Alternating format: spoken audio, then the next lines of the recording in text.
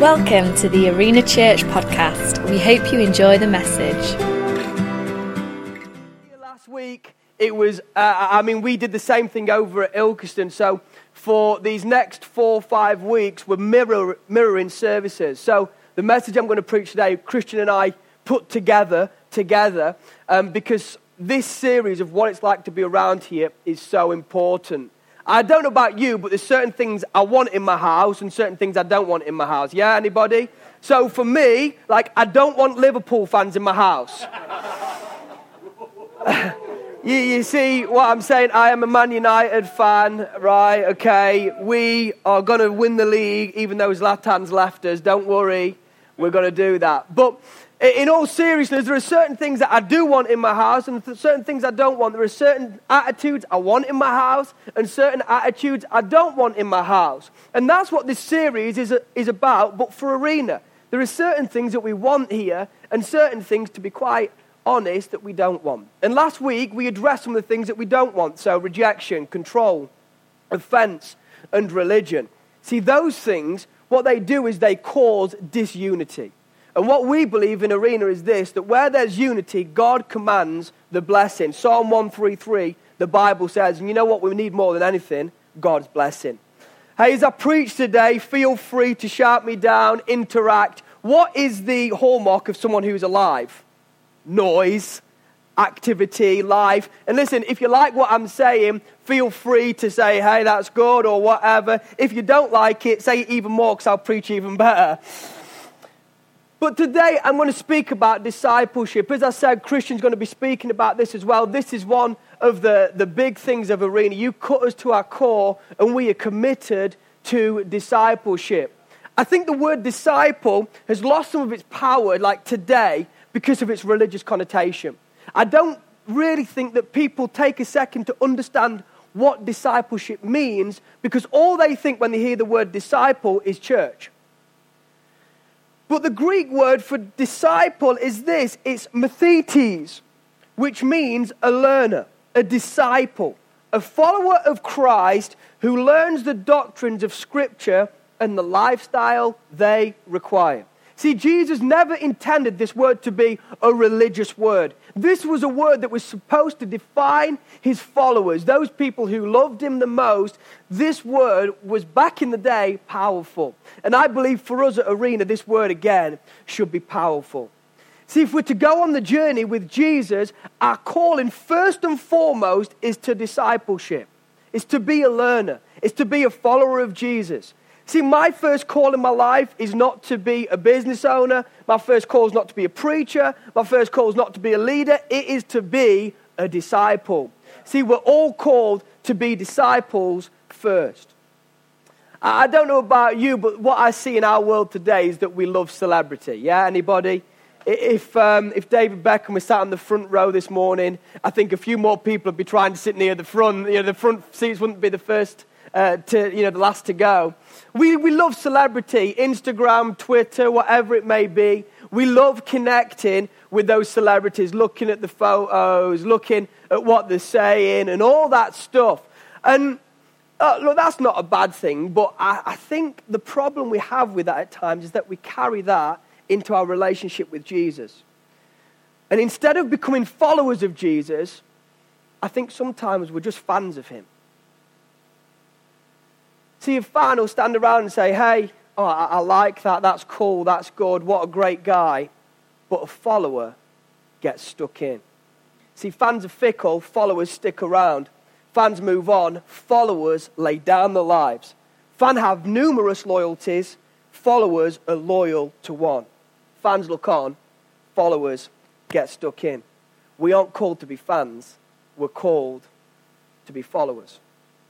I want to ask you today, are you a fan of Jesus or are you a follower? Today we're going to explore what discipleship looks like today in the 21st century. So let's go to our first Bible verse, Luke 19, verse 1 to 10. I love this verse. One of my favorite passages of Scripture in the entire Bible says this. Jesus entered Jericho and was passing through. A man was there by the name of Zacchaeus. He was the chief tax collector and was wealthy. He wanted to see who Jesus was, but because he was short, he could not see over the crowd. So he ran ahead and climbed a sycamore fig tree to see him, since Jesus was coming that way. When Jesus reached the spot, he looked up and said to him, "Zacchaeus, come down immediately. I must stay at your house today." So he came down at once and welcomed him gladly. All the people saw this and began to mutter, "He's gone to be the guest of a sinner."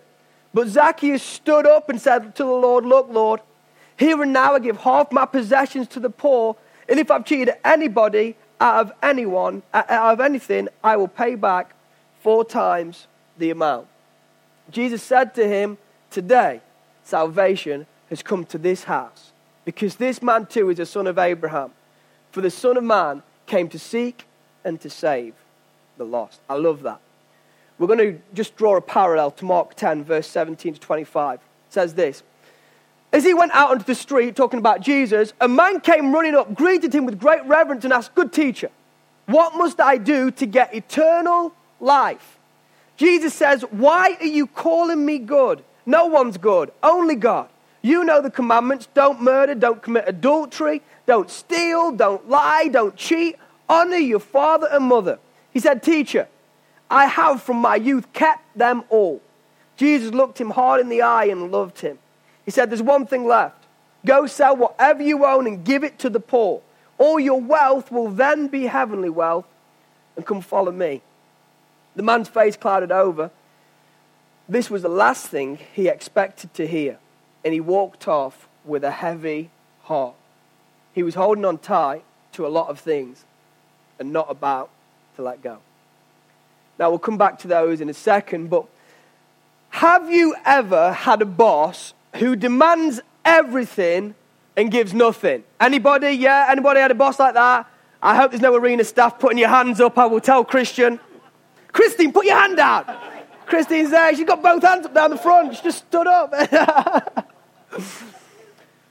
But has anybody ever had a boss like that? The boss who they always want an extra hour. They always want that extra bit of time. They expect you to answer your emails at stupid times of the day. When you go on holiday, you're not off the hook either, because that boss wants everything. And worse than that is that they won't give anything back in return. I hate bosses like that. Or, I mean, for you, have you ever had a friend who again, they want everything from you, but they don't want to give everything in return?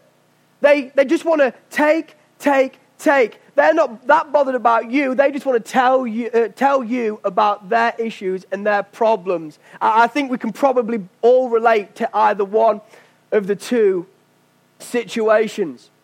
See, I think the problem is that Jesus can come across like this. It can seem like he wants everything from us, like too much. I see this man like the rich young ruler. I like this guy. I think he seems like a good guy to me. He's my kind of guy. He's done well for himself. I'm sure he built a great business. And he wants to know Jesus. I'm like, this guy is ticking all of the boxes. We see from the interaction with Jesus that this man had it together. He'd been doing the right things throughout his life. He had lived a good life. He'd done the right things. But then Jesus has the audacity to tell him to give everything away. That's crazy.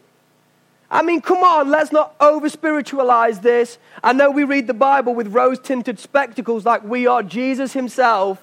But the reality is, if Jesus came to you today and said, "Hey, I want you to give your house away," or "Hey, I want you to give your car away," or "Hey, I want you to drain that savings account and give it to that person," I think we'd be a bit like, yeah, Jesus, I need my house to live. I need my car to get to work. Don't you know how long I've waited for those savings? Anybody? Yes? You see what I'm saying? Yeah? So let's not read the Bible like we're Jesus himself. This was a big ask. Jesus was asking so much of this man. And Jesus turns him away. See, and then we have this other account, the account of Zacchaeus in Luke 19. It just makes no sense to me. It makes no sense whatsoever, because this man Zacchaeus, we understand, he's not just a tax collector, but he's a chief tax collector. And what you have to know about the tax collectors of the day, they were the worst of the worst. They were stealing from their own people to, number one, line their own pockets, and number two, give to the Roman Empire. So people hated them. No one likes a snitch, do they? No. And that's what these guys kind of were. But Zacchaeus wasn't just a tax collector. He wasn't just stealing from people. Zacchaeus had people stealing on behalf of him. I'm sure this man Zacchaeus had kicked people out of their homes. I'm sure this man Zacchaeus had stopped families going without food. I'm sure this man Zacchaeus had had people maybe roughed up and beaten up because he was a debt collector, really. This was a bad man. This was not a good man. But I don't know about you, but I'm glad that Jesus sees something different to what I see. And Jesus sees something different in this man. See, the reason I highlight these two stories is because I believe it shows us what true discipleship boils down to. Offering everything to God. See, when it comes to being a disciple, a follower of Jesus, there can be no areas off limits. No compartments or segments of your life that he isn't allowed to touch. He must have access all areas. He wants to be invited into your mess. Like Jared said, God is not afraid of your mess. God is not afraid of what's going wrong in your life. Actually, what he doesn't like is when you hide it from him. He wants to be invited into your mess. So you might say that wealth was the rich young ruler's issue, but it wasn't. It just wasn't, because guess what? Zacchaeus was rich as well. It says he was wealthy. So these guys were the guys in the Gucci loafers rolling up to church in the Rolls Royce. These guys had the Armani suits on. These were both wealthy people. See, the difference was their relationship with money. One was willing to give it all away, and one left sad because he was holding on tightly to many things. What are you holding on tightly to today that you won't give to God? Might not be money. Might be that relationship, might be that issue, might be that anger, might be that hurt. See, I believe that Zacchaeus' transformation shows us what true discipleship looks like. This interaction we see with Zacchaeus and Jesus, I believe it shows us what true discipleship is all about. So we're going to pick some things from this. And my first point is this. Discipleship starts with the need of someone or something greater. It's clear to see that Zacchaeus has highlighted the need of something bigger than him. I believe we first encounter Zacchaeus at the low point of his life. I think he's empty, he's broken, he's filled with self-reproach. I believe he hates himself. I think he's struggling from the way he's lived his life. Because it's very clear as well that this is an unpopular man. People don't like him. People respect him because of his position and what he can do, but people do not like him. This is a lonely man. This is a man probably who's only surrounded with people who want to be with him because of his wealth and because of his power. This is a man, I believe, who's desperate, who's hurt, who's broken. See, I think we see that he has to be desperate because he climbed the tree. I think first and foremost, for him to walk into a crowd, I don't think that would have been standard procedure for Zacchaeus because of the people who hated him. But secondly, for him to climb a tree, he just made himself look completely stupid. I mean, just imagine you going out to the park one day and your boss was up a tree hanging up there. You'd be like, what? Wait, this guy's lost his mind. Like, to his face, you might be like, have a great day. And then you're walking away with your wife, you're like, he's completely lost the plot. I think Zacchaeus made himself look stupid. He put himself in a place where he looked absolutely ridiculous, but he didn't care because he was desperate. He wanted to see Jesus. He needed to see Jesus, so he jumped up that tree even while people were saying things about him, even while people were looking on, even while people were around and they hated him. He climbed this tree because he needed Jesus. See, I think he'd heard about how Jesus can change. I think he'd heard about how this Jesus had been healing people. I think he'd heard about how people had come into contact with this Jesus and left completely different. I think he was at a place where he'd do anything to calm the storm in his soul. Have you ever been there? Where there's just a storm in your soul, it's raging in your soul and you can't quiet it. There's nothing you can do to stop it and it's just going and you're just not at peace and you're just restless all the time. I think that's where Zacchaeus was. And if you're like that today, I believe Jesus can help you like he did Zacchaeus. See, discipleship starts with the realization that I'm not the best candidate to take the wheel of my life. Real discipleship comes from brokenness, understanding that I'm no longer the best person to be in control of my life, but Jesus is. Matthew 5 verse 3 says this, "You are blessed when you're at the end of your rope. With less of you, there is more of God and his rule." I've seen people be Christians their entire lives, but can never step into all God has for them because they aren't willing to give God the reins of their life.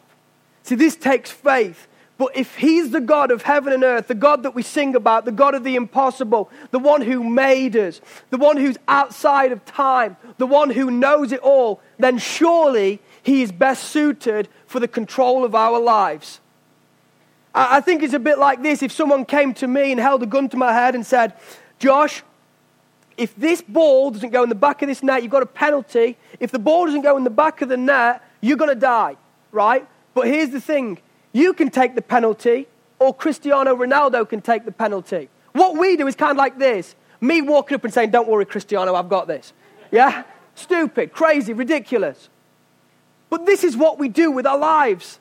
God, the author of heaven and earth, the one who made us, the one who understands time not from the linear fashion that we do, but from all different angles, the one who sees time, what's going to happen and knows what has happened in the past. Surely, he's the best one to take control of our lives.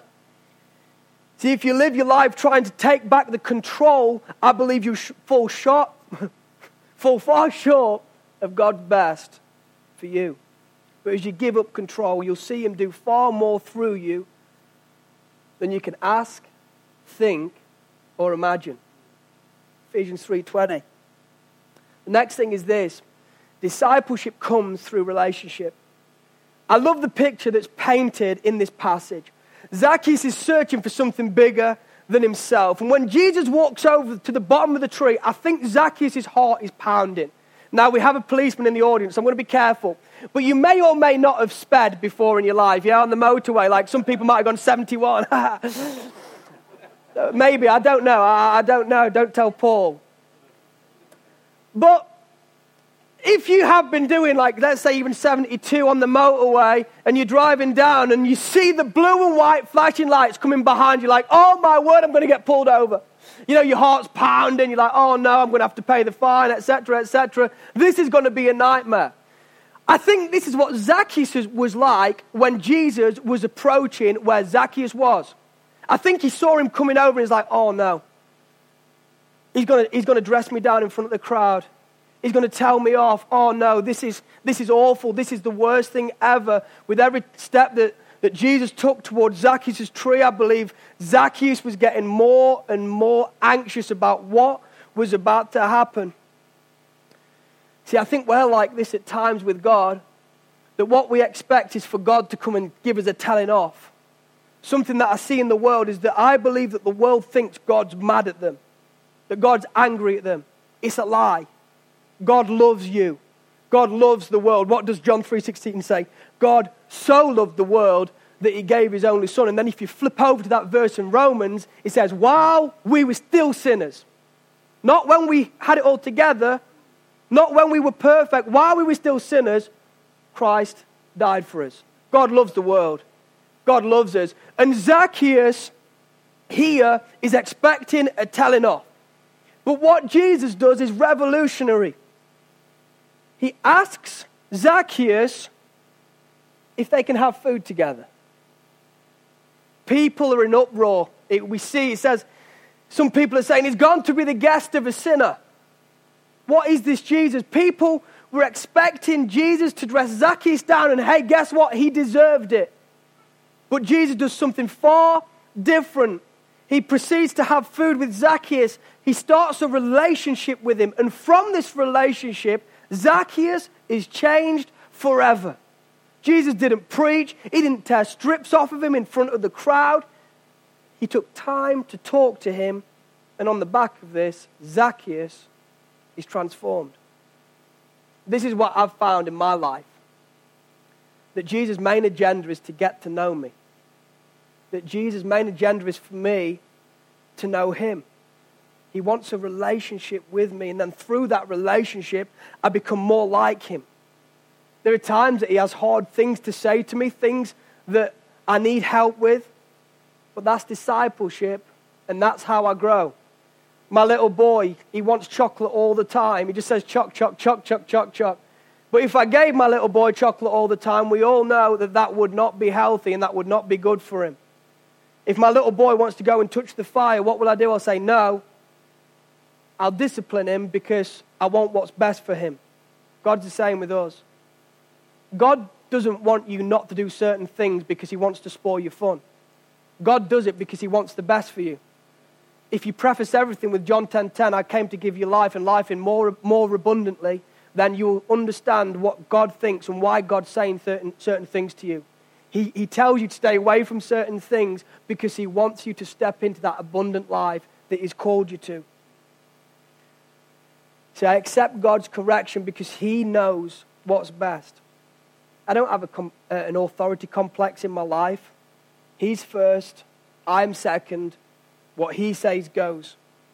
So I'm sure Jesus highlighted some of the stuff that Zacchaeus was doing that wasn't good, but he did it from relationship and love. And that's what Jesus wants to do in you. He wants to change you through relationship.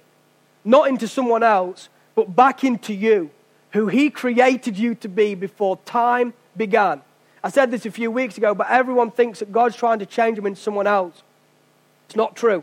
What does the Bible say? You were created in the image of God. You were created perfect. The problem is this: you entered an imperfect world.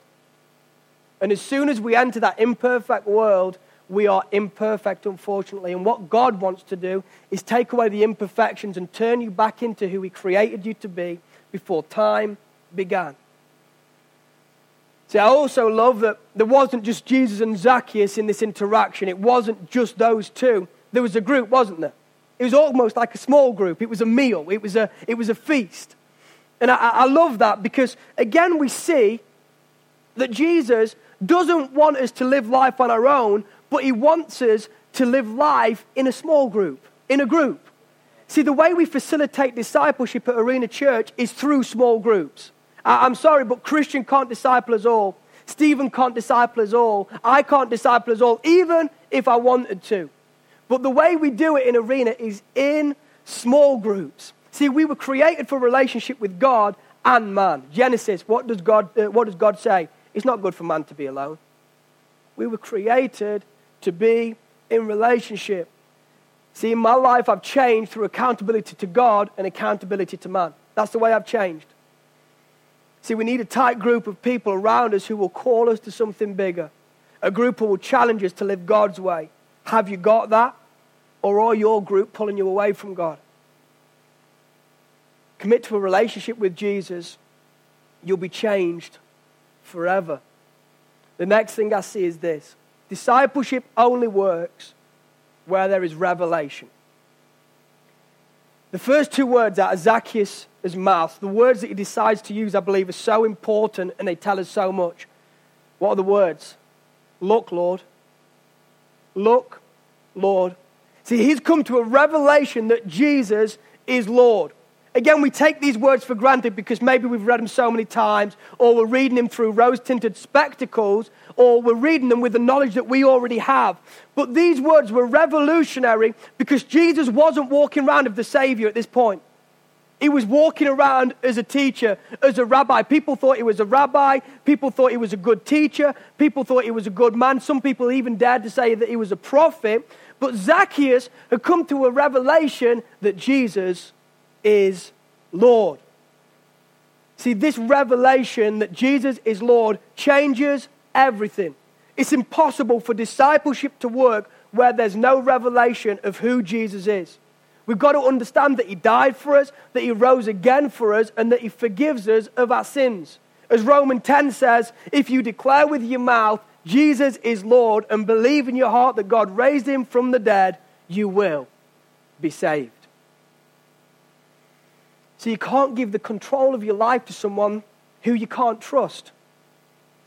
A revelation of Jesus empowers us to trust him no matter what.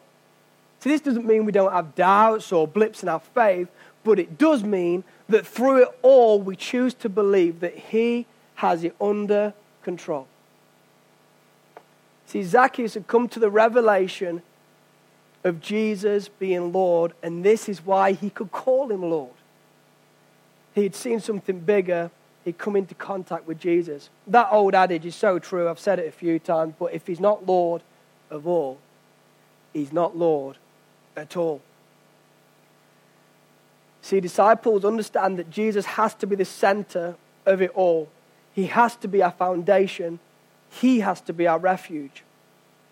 He has to be first, front, and central in our lives. He has to be the one we turn to when things aren't going right. He has to be our first response. How do we do this? By prayer, by talking to him. Where do you go first in crisis? Do you go to Facebook? Do you text that friend? Do you go to that WhatsApp group? Or do you go to God?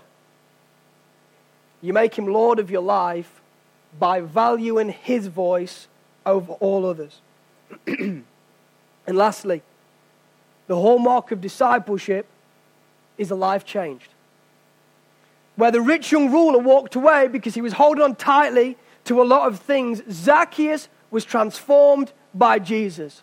He stood up, and his announcement clearly shows that he's a different man. What does he say?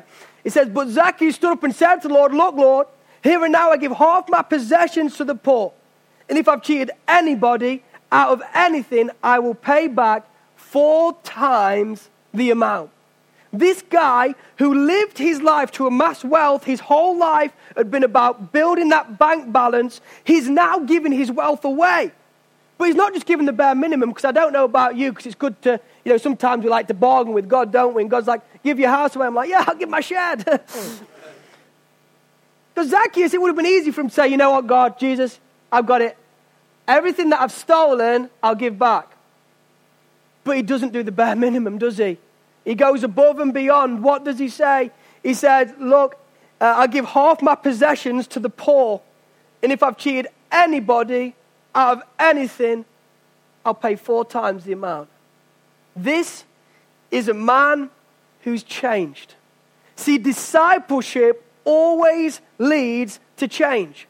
Please don't tell me you're a disciple if you're exactly the same person you were 3 years ago. See, when you come into contact with Jesus, when you have a relationship with Jesus, you can't help but change. We see it throughout the Bible that when people get to know Jesus, when people get around Jesus, they are changed forever. See, I want to be better in 6 months. I want to be better in a year. I want to be a different person in 5 years. See, I don't want to stay the same, because disciples change. The reality is, though, that Jesus makes crazy requests of disciples at times. For the rich young ruler, it was frankly too much. For you, it might be a call to ministry. For someone else, it could be a call to build a great business. For someone else, it's a call to serve your office. See, all these callings are great. They're just different. Some people are called to stand on the stage. Some people are called to stand in their workplace and point people to Jesus. That's a good thing.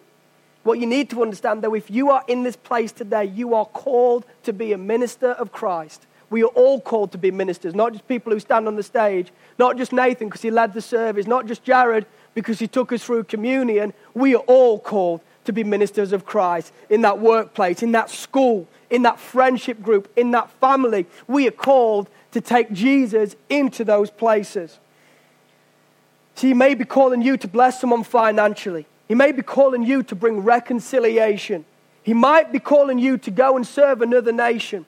He might be calling you to go and love that lonely person in your community. Our calling, what God asks of us is different, but what he calls us to is the same. Total surrender. Total surrender. What's God been asking of you that you've been saying no to? What's God been saying to you that you've said no to? Or you've tried to bargain with him? And I know people are looking down because this is awkward. Sorry, this isn't like a rah-rah, come on guys, message, but hey, let's say yes to God.